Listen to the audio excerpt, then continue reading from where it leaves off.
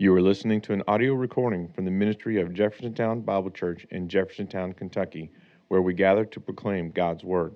For more information, please visit jtownbible.org. And we're looking at this whole rich pattern of truth revealed in Romans 14 and 15 concerning our liberty in Christ Jesus. John and I were teaching through the book of Romans. We got up through chapter 11, so we didn't get into the rest of the chapters. There just wasn't time. But as we come to this portion in Romans, Paul is talking to the Roman believers because they have experienced the grace of God and come to faith in Christ Jesus. And one of the important dynamics of our relationship with Christ is our liberty in Christ Jesus. And it's vitally important that we understand what that liberty is. And that liberty is a liberty from the bondage of sin and our freedom now to live for Christ. And that is what we'll be talking about this morning. That living and loving liberty means that we now have the ability in Christ Jesus and the call to live in the Lord. Prior to our faith in Christ Jesus, we didn't have the capability to live unto or for the Lord. We really didn't have any desire to live for the Lord. But now that we are a believer, and God has done that work of grace in us and brought us to faith in Christ Jesus, and now we're growing in the grace and knowledge of our Lord Jesus Christ, we have the liberty in Christ Jesus. A liberty not only from the bondage of sin and the power of sin, we're freed from that, but a liberty now to live unto God. That's what liberty is about.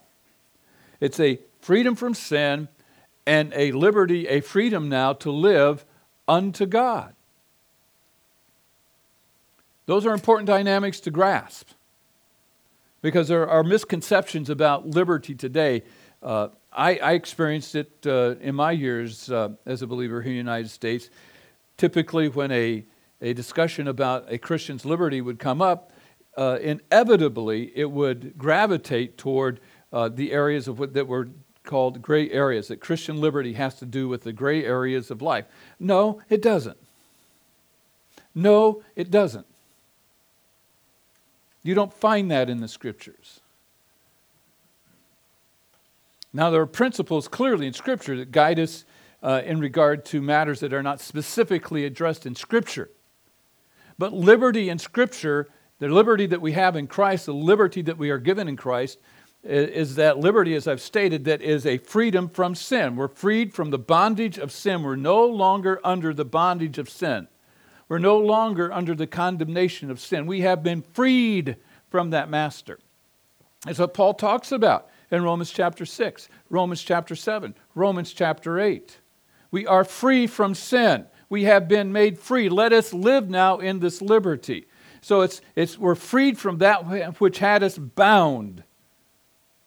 But now we can live unto God because that's what we're created to do. God created man to live unto Him, to have that fellowship with Him, to enjoy the life that He gave Adam and Eve.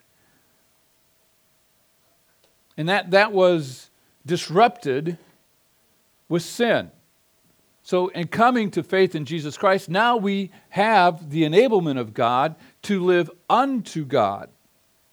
And that's what Paul stresses in verses 6 through 9 of Romans chapter 14.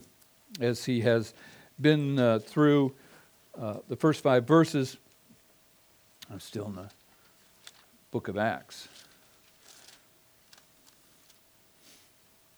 As he begins the chapter, he says, "Receive or take to yourselves one who is weak in the faith, one who has a more limited understanding of the faith, but do not get involved in disputes over doubtful things or opinions or where they're at in their thinking. Don't immediately engage them in conversation where you're going to set them straight. Let God do that through His Word," is Paul's teaching and appeal. And then he gives a couple of examples that we talked about a couple weeks ago or so, regarding very real examples concerning diet and concerning special days, holy days. And those were not only significant issues in the Jewish community, but the pagan community as well. And Paul's point was, let God use His Word to bring people along where they realize what God actually says in His Word, be faithful to teach His Word so that they can be growing in the faith meaning the truth that God has revealed. So now we come to verses 6 through 9, and Paul says, now you can live unto the Lord. Track with me through this. He says this regarding the days and the other issues. He who observes the day observes it to the Lord.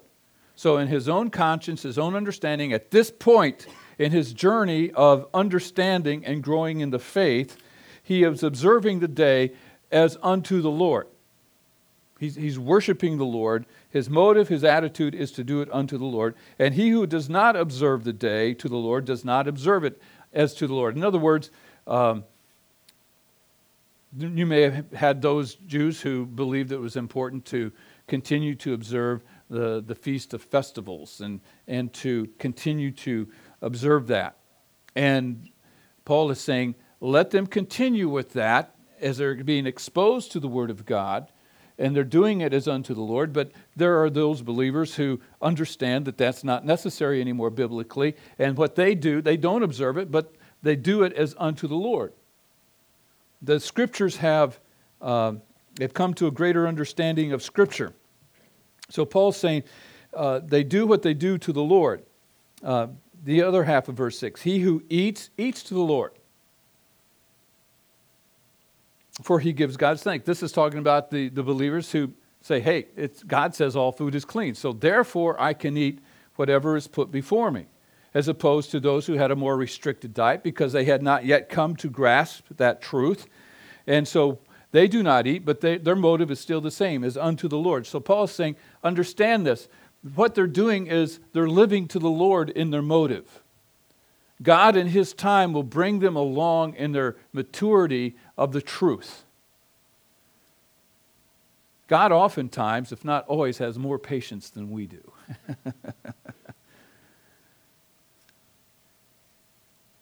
Let God work, because any real change is change that God brings through His Word. Verse 7, interesting statement by Paul. For none of us lives to himself, and no one dies to himself. In the context here, Paul's talking about living to the Lord. And what he's stressing is simply this, that wherever one is at in the spectrum here, they're living as to the Lord, and no one in their life is living to or for himself or herself. They're living for the Lord as a believer. And when the time of death comes, they die in the Lord and unto the Lord.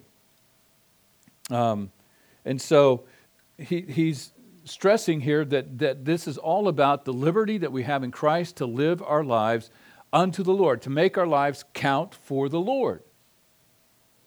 There's also an interesting subsequent dynamic to this in verse 7, in that we are not islands unto ourselves. What we do impacts those around us. There may be those who try to and do tell themselves that what I do doesn't impact anybody else, or it shouldn't, because my life is my life and their life is their life, and it shouldn't impact anybody. But the reality is this: what we do or don't do does impact other people. And we see this truth emphasized in different ways in the New Testament. In the body of Christ, we rejoice together, we weep together. What we do as a body of believers does impact one another. So no one can truly assume the attitude that what he or she does not impact anyone else. And what Paul is saying in the context here, as we take this sub-application, is that don't think that you can have an attitude about your fellow believers and that how your conduct affects them, does or doesn't affect them, that you have no responsibility there. Paul's saying we do have responsibility, for we impact other people by what we do or don't do, by our activity or inactivity. But the primary point in this context in verse 7 is that we are now freed in our liberty in Christ to live unto the Lord. We don't live for ourselves. We don't die for ourselves. Who do we live for? Who do we die for? The Lord. Life for the Christian now is about living for the Lord. That's not an option. Living for the Lord as a follower of Jesus Christ is not an option. It's not one of the options that's given out there. Option 1, live for the Lord. Option 2, live for the flesh. Option 3, live for the world, which is tied in with living for the flesh. The only option for the believer is make your life count for the Lord. Live for the Lord. Now we can live for the Lord. Our life can matter for the Lord. Our life can make a difference for the Lord because we are free. Liberty has to do with that, not gray areas. That's one of the reasons why I kind of camp there, because I've seen too many conversations, whether it's in a classroom, whether it's in a local church or other settings where discussion of Christian liberty gravitates toward, quote, the gray areas, and that's where it camps. And it's like, no, that is not what it is about. And when it gets camped there, then you miss the whole point of liberty. Liberty isn't about how much can I get away with and still not sin. That's not what it's about. It's about making our lives count for the Lord, making our lives living as unto the Lord. And that's what Paul is stressing in these verses. Verse 8, for if we live, we do what? We live to the Lord. That's the attitude of the believer. If we live to the Lord. And if we die, we do what? We die as unto the Lord. In other words, we know that our death, we're going to go be with the Lord, but we also know that in our death is a testimony of the hope that we have in Christ Jesus, all of those truths that come to play at the end of this physical life. It's all wrapped up in these truths. And so Paul is saying, if we live, we're living for the Lord. If we die, we're dying to the Lord. Therefore, whether we live or die, we are what? The Lord's. It's all about the Lord.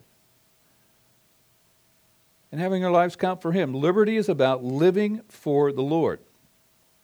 For to this end, Christ died and rose and lived again. To what end? That He might be Lord both of the dead and the living. He's Lord. He's Lord of the living, and He's Lord over those who have died.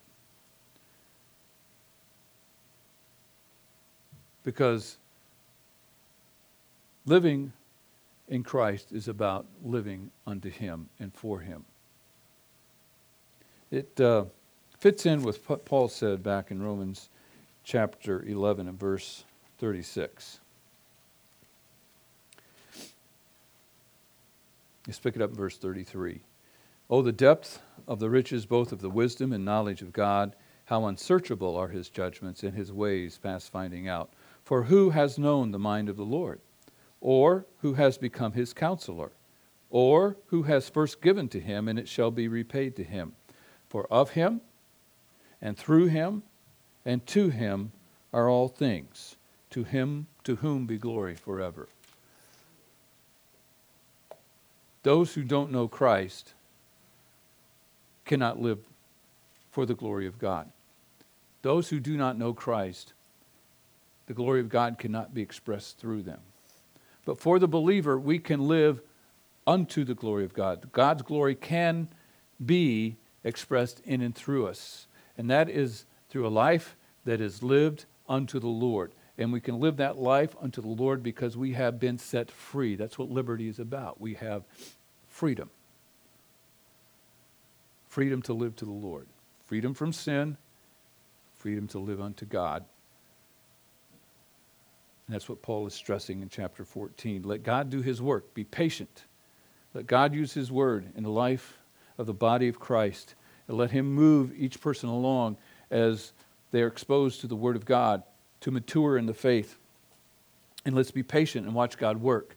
Let's make our lives count for the Lord. Let's live unto Him, because that's what liberty is all about. So we're going to wrap it up there this morning, and Lord willing, come together next week and pick it up and continue on this journey of our liberty. And we'll get into an interesting section next week as it talks about the judgment seat of Christ. Very important doctrine in the New Testament. But let's bow for prayer. Father, we thank You for this time we've had together in Your word. And Lord, as we give thanks to you. We give thanks for this portion of your word. We give you thanks for the wonderful liberty that we have in Christ Jesus. And Lord, as we conclude our service today, we do want to remember in prayer different ones who have shared requests this morning. Father, we think of Marianne and her initiation of a Bible study. She's preparing for it now. That's directed toward others in her neighborhood, those who are not saved and those who are fairly new in the faith and need foundational truth. And we pray that you would just bless her and enable her to prepare well for this ministry to her neighbors, doing ministry where she lives life.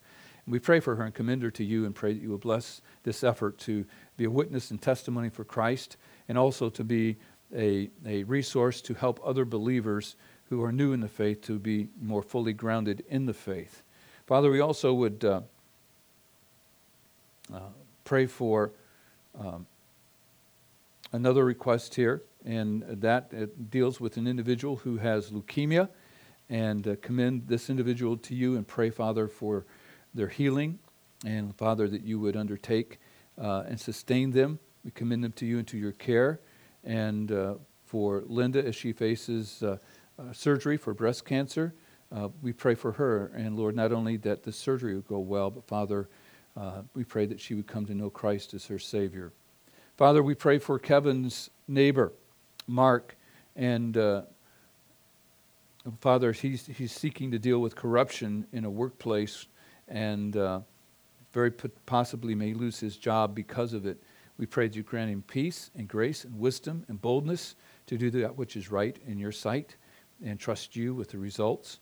Father, we pray for the salvation for Darnell, a TV reporter, and pray that as Darnell has heard the gospel to a certain extent, we pray that would bear fruit unto salvation.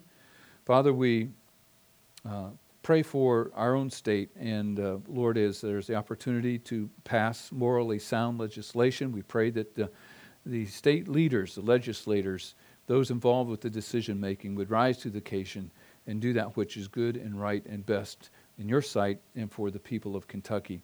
And Father, we just want to remember these requests before you today. And again, thank you for this time to be together today. It's a blessing. And Lord, we thank you for our fellowship together in Christ Jesus. And we do so in Jesus' name. Amen. This has been an audio recording from the ministry of Jeffersontown Bible Church in Jeffersontown, Kentucky, where we gather to proclaim God's Word. For more information, please visit jtownbible.org.